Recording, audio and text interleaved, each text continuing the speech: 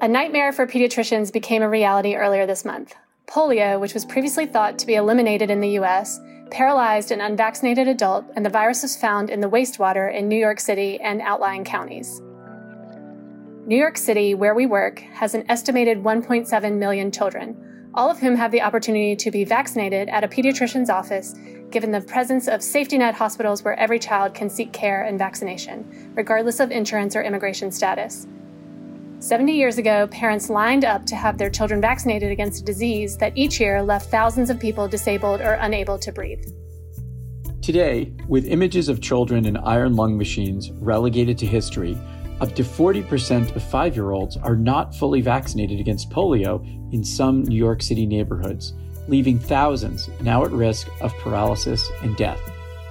How did our country's commitment to a health intervention so exquisitely safe and life-saving slip this far to leave children vulnerable?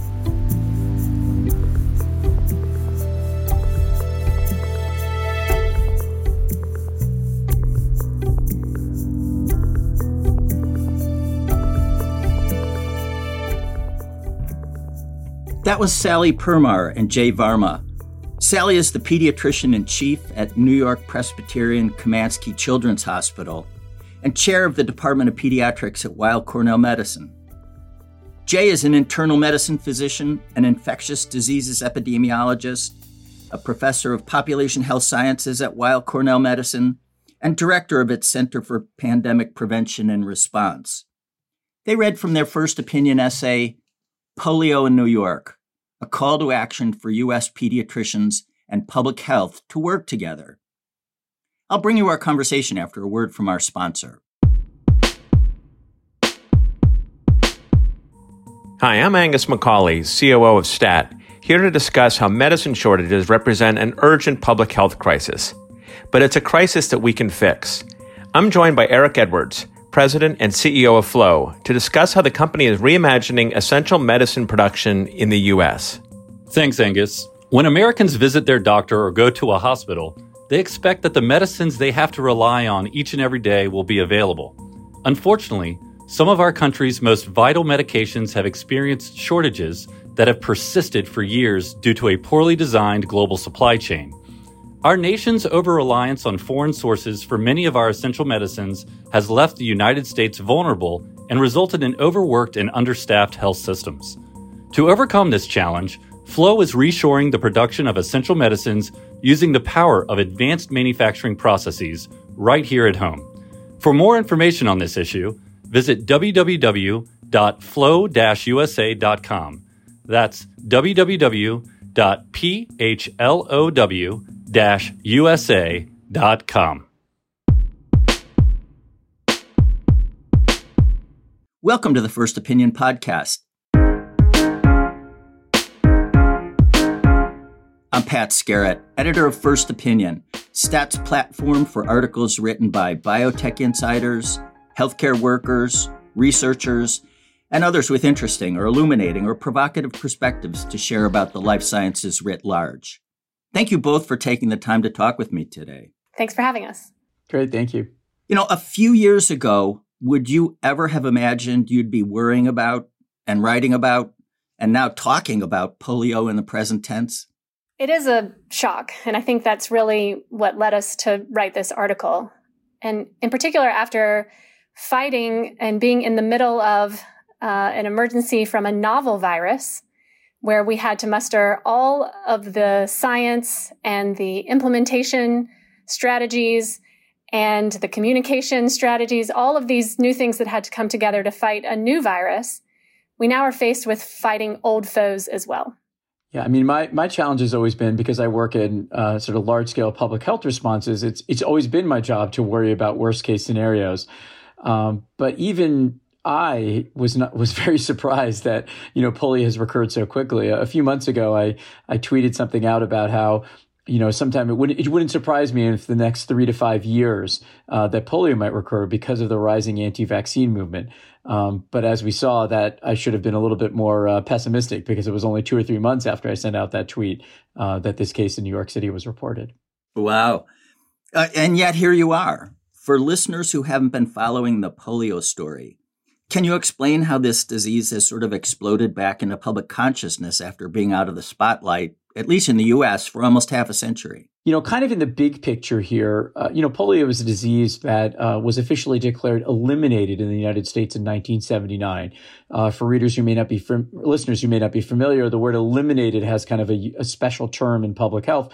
It doesn't mean it's gone from the face of the earth. It just means that it occurs at such an extremely low level. It's not a concern for pediatricians or providers of any sort. But unfortunately, polio has the opportunity to return unless you maintain very high levels of vaccination. And several factors have combined together. One of those is a rising anti-vaccine movement.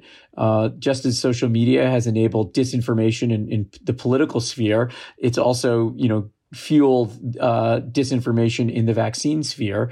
And then, of course, that's combined with the COVID-19 epidemic, where people opposed to COVID vaccinations have also been often convinced to sort of oppose all vaccinations together. So that's one piece of this. And so what you ended up in New York was pockets of the state in which there's very low rates of vaccination among children and even among some adolescents and adults. The second thing you have is a change in the virus. There's been an attempt to really eradicate, and by eradicate, I mean completely eliminate polio from the face of the earth. But because one of the vaccines, the oral polio vaccine, has the potential to mutate back into kind of the wild type or the dangerous form of the virus, anytime you have international travel or international connections, you have the possibility of reintroducing either the wild strain or this vaccine-derived strain back into the United States. And then in an under-vaccinated population, that's a really dangerous situation. And then maybe I can add that while we think of routine vaccinations as routine, as the growing anti-vaccine movement, as well as just missed opportunities throughout the pandemic with your regular pediatric appointments canceled, put off for months, that there are growing number of children that are not up to date with their vaccine. And when you look at the numbers that some areas of New York City, even with less than 70% vaccination rate, it starts to question what is the safety net here for ensuring that we have high enough vaccination rate to not allow these viruses that we've previously gotten rid of from our what we think about each day are coming back. If you could take a guess, what do you think polio vaccination rates were 15 years ago or 20 years ago? How high were they? Well, in the United States, sort of nationally, the U.S. has done an incredible job of this. And, one of the interesting aspects of the U.S. is even though, the U.S. fails when you look at global comparisons for a lot of health indicators, like looking at mortality compared to per capita health spending, when it comes to vaccination, the U.S. has really been a world leader when it comes to high levels of vaccination in children. And we often measure that at the age of 2 and at the age of under 5 and saying, are all kids up to date on the vaccines that they receive? The U.S. has always had very strong measures to require childhood vaccinations as a criteria for entry into public schools, and often as a criteria to enter things like daycare or after-school sports activities or summer camps. While I don't know the exact rate across the board in the United States, I suspect that, for the past 15 years, it's been consistently above 85%, and I think over above 95% in many parts of New York. Yeah, and really it's thanks to the work of pediatricians that keeps that vaccine rate very high. It's built into every visit for every child to review vaccines.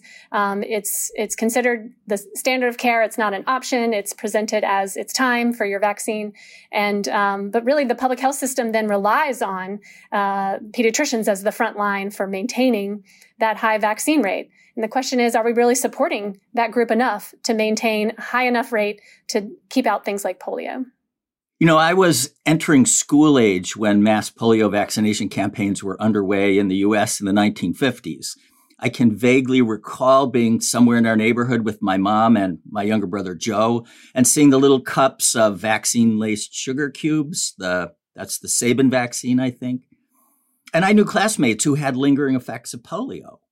But thanks to the mass vaccination campaigns, Jay, you said there have been at most a handful of polio cases recorded in the U.S. since 1979. So a pediatrician or other doctor would have to be on the older side to have ever seen a case of polio. Have either of you ever seen somebody newly diagnosed with polio? I have not. In my training in pediatrics, it wasn't a case that I saw presented. Yeah, in my clinical training, which was here in the United States, no. I have worked on polio issues globally, but never in clinical practice. And that's, I think, as Sally has noted, who's an incredibly prominent pediatrician. If she hasn't seen it, then it's pretty unlikely a lot of doctors in the United States have. So might younger doctors miss it or misdiagnose it or think it's something else? Oh, for sure. And in fact, the physicians who are actually in our health system, New York Presbyterian, that diagnosed the single case in New York City, were really quite astute to test for polio because, the presentation was something that they certainly had not been exposed to before, because often it's doctors in training who are the first to see a patient. And then those physicians who may remember, the days of polio may get in later. But so it's really quite important that they did recognize that. And then to think of that, there are other viral-related syndromes that could be similar to how polio presents. Other enteric viruses, like one called enterovirus D68, is one that pediatricians often worry about. New outbreaks of that virus causing weakness in patients. So it is something that we now have to put back into our lexicon to remember when you see a case of paralysis or even meningitis, even more common things that can be caused by polio, because it's those few cases that end up in paralysis. There's much more circulation before that. Yeah, I guess one of the other things important for your listeners to understand, of course, is that while paralysis is one of the most feared, death being the most feared complication of polio, the vast majority of kids who get infected with polio don't have any symptoms at all or have very mild symptoms, like those that might just come from a stomach illness. So it's very unlikely that those mild and asymptomatic cases will ever be picked up. And so globally, the standard for detecting and tracking disease, what we call surveillance, is to look for cases of paralysis and then to test them for polio, as Dr. Permar just discussed. So one of the challenges here, of course, is are there these milder forms of polio, either stomach illnesses or even what's called aseptic meningitis, which is basically symptoms of meningitis without any demonstration of a bacteria. Are there cases of that occurring in New York City? And we don't know the answer to that right now, but that's one of the fears that I have, is that if we don't test a little more widely, we may not actually understand how many people may be getting infected, even though they're not getting the worst complications of this disease. So even though somebody can be infected, they can, as you said, have no symptoms. That's reminiscent of COVID-19. And I think that was maybe the first time that a lot of people understood the magnitude of asymptomatic infection. And so that means those asymptomatic children or adults could be spreading it elsewhere. It's true. However, the one great thing that vaccines has given us is you're really only at risk of picking it up from one of those children who may be spreading it and having the most severe symptoms if you're unvaccinated. So while we spent a long time with the COVID-19 pandemic without an available vaccine, in this case, we know how to put someone not at risk for polio. You had a great line in you had many great lines in your essay, but one of the ones I liked was that pediatricians' offices are, I'm quoting, the critical site for turning vaccines into vaccinations. Why is that? Sally, I think you already started down that road earlier. Yeah, so studies have continued to show that parents and caregivers want to get their information from pediatricians. Pediatricians are a trusted source, and people are used to getting information about vaccines, having vaccines recommended to them, being administered vaccines.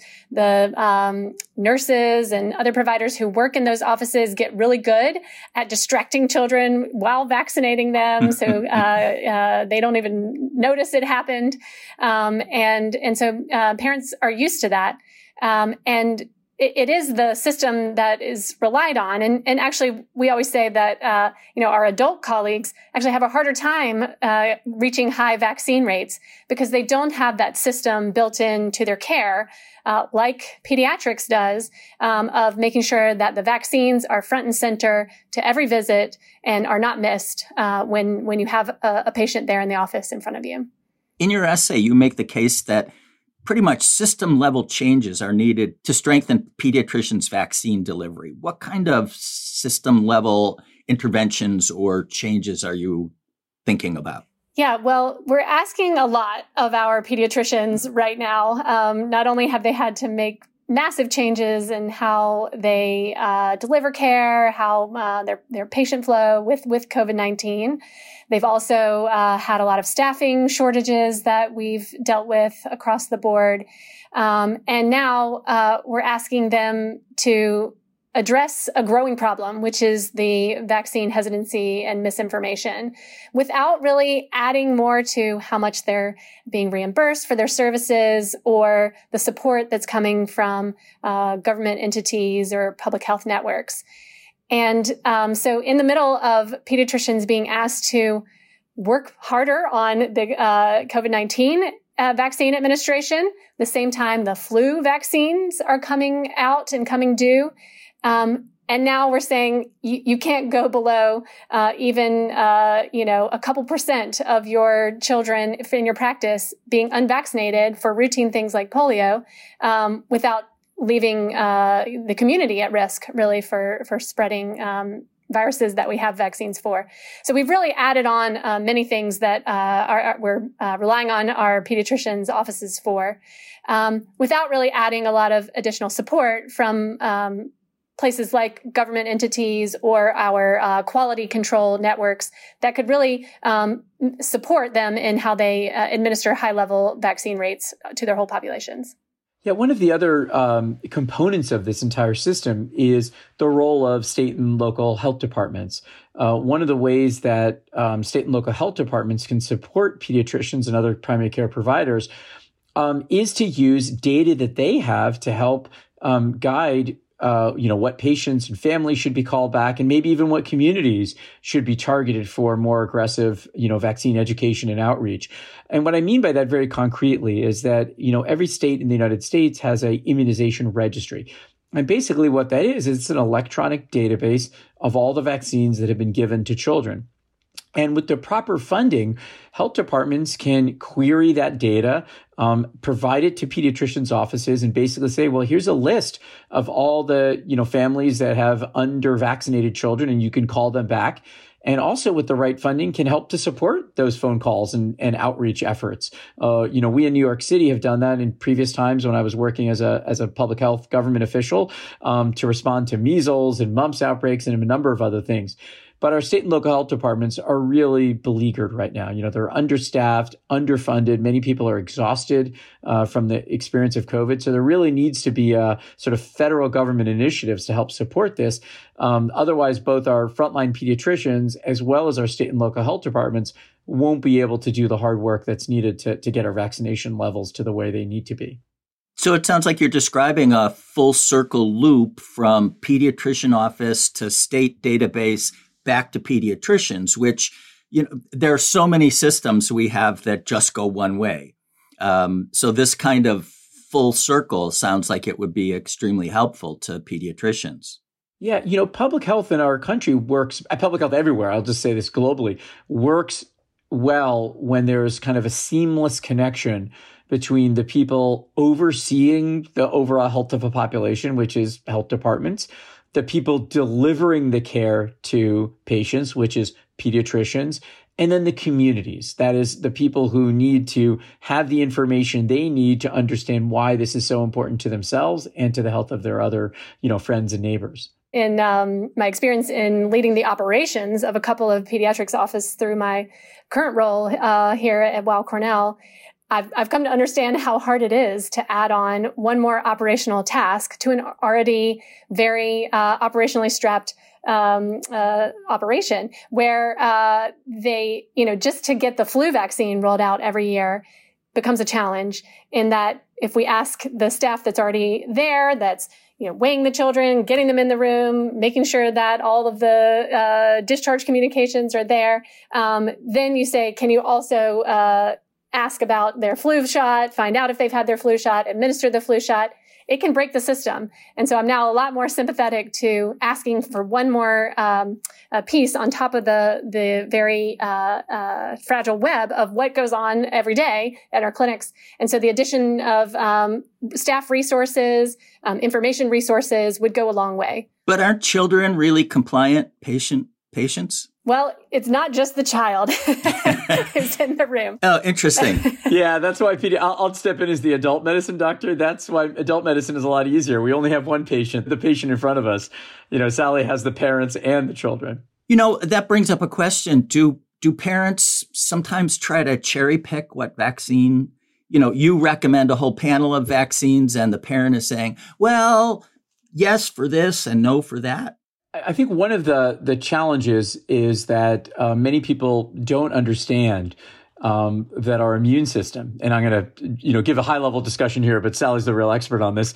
Many people don't understand that our immune system, especially the immune system of children, is designed to be exposed to different things in our environment and prime itself for immunity.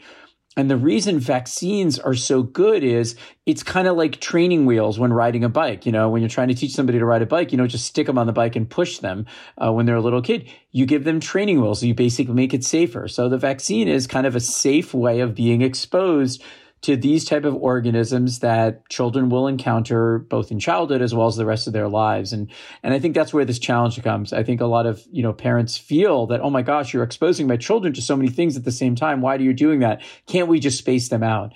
And I think it's a real communications challenge trying to convince parents that, well, actually your child is being exposed to so many things on an ongoing basis, literally even while sitting there in the exam room.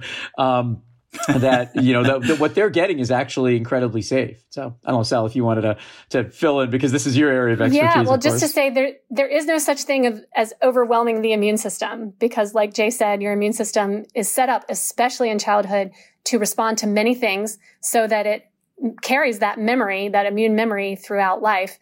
And yeah, if you just think of the number of bacteria in our guts, that our immune systems are supposed to be exposed to all the time, can get an idea of, how our immune system, these vaccines are just one of the many things that your immune system is responding to, especially in those first few years of life. The fixes, I know they're not fixes, but the potential solutions for supporting pediatricians sound great, but they also sound like they cost cash. But you make a really good point about the cost of not doing it. That's true.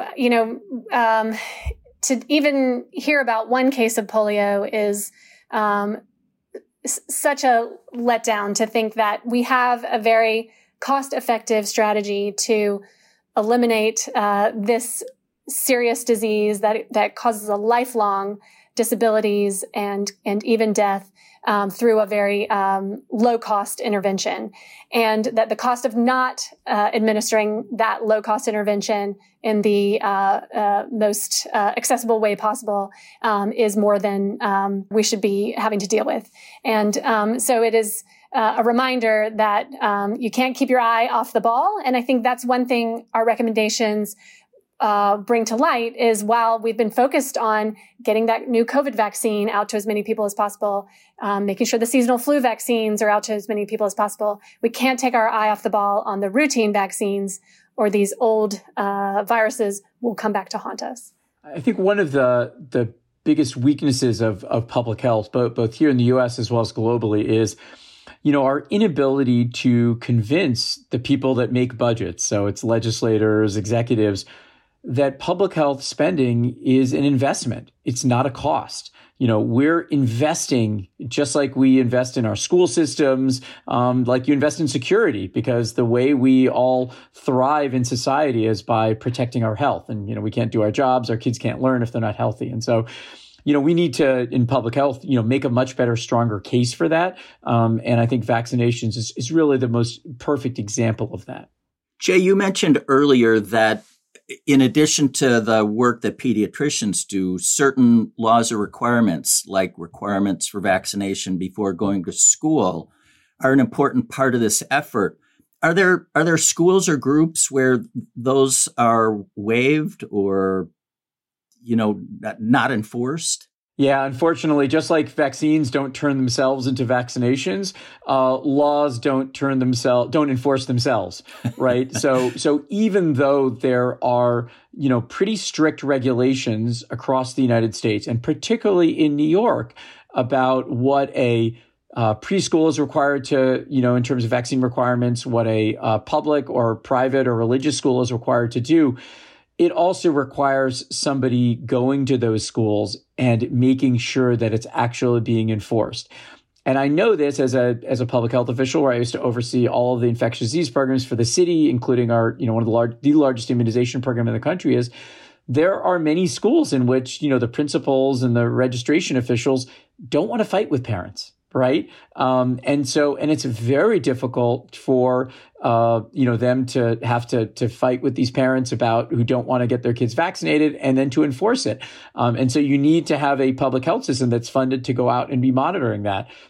Well, if your public health officials are fighting monkeypox and COVID and other diseases, they simply just don't have the staff to go to every school and audit them. So that's really what it comes down to. At a baseline, you need to have strong laws in place, but you also need to be able to fund public health officials and school systems to be able to actually enforce these laws as well. I mean, I would imagine as a principal, you're probably thinking, oh man, I've got to do this too.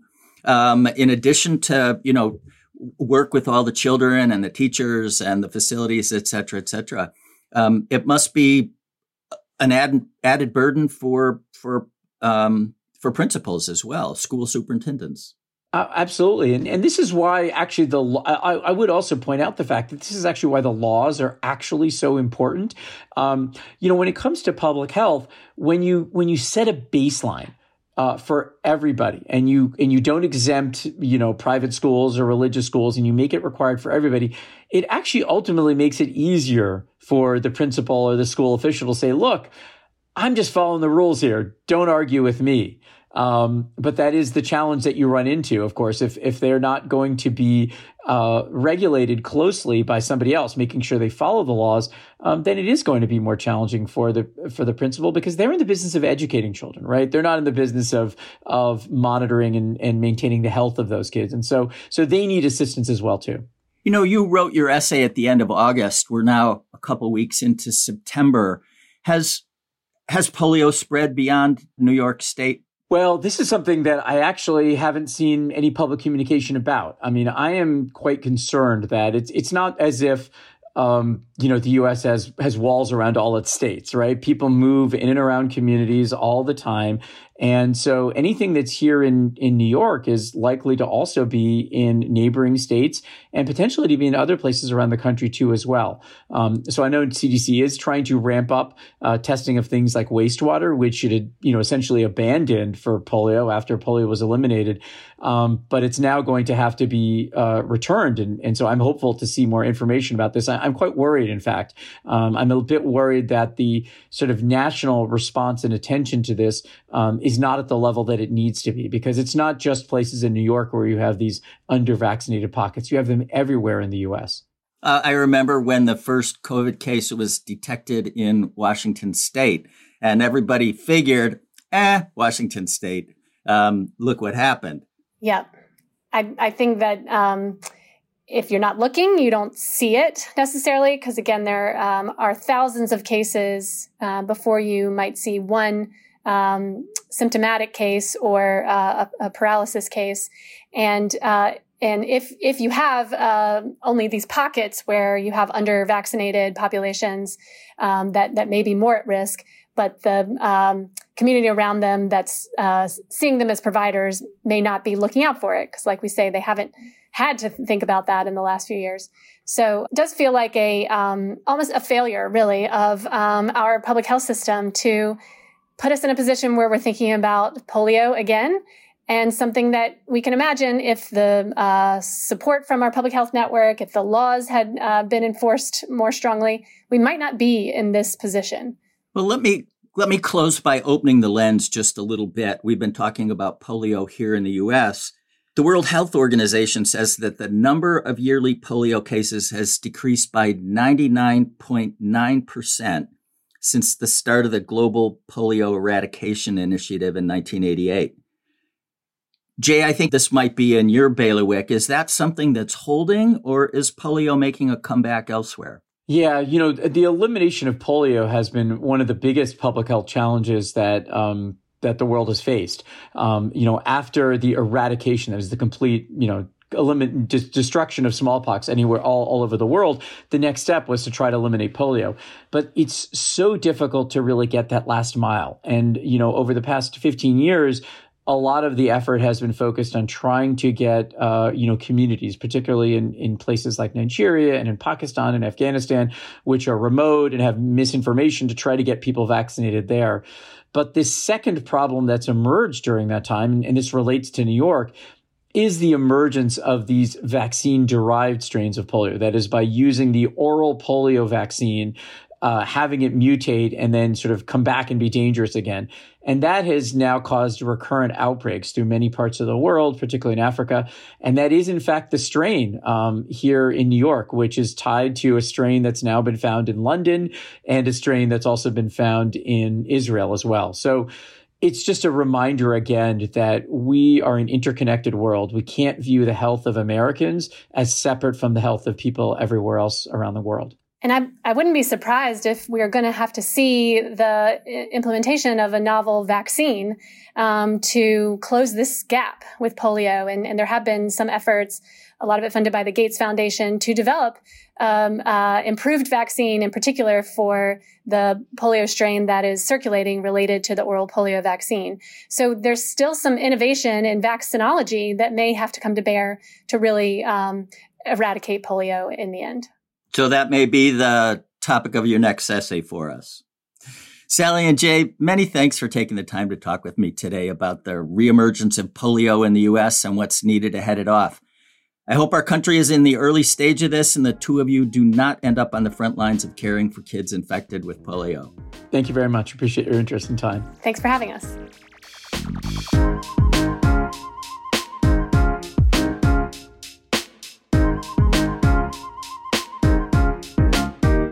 Thank you for listening to the First Opinion podcast. It's produced by Teresa Gaffney. Alyssa Ambrose is the senior producer, and Rick Burke is the executive producer. I love to hear from listeners. Please let me know which First Opinion contributors you'd like to hear on the show or what topics the podcast should take on. You can do that by sending an email to first.opinion@statnews.com. And if you have a minute, please leave a review or rating on whichever platform you use to get your podcasts. That's it for now. Be well as we continue to navigate the realities of COVID and the whitewater ahead.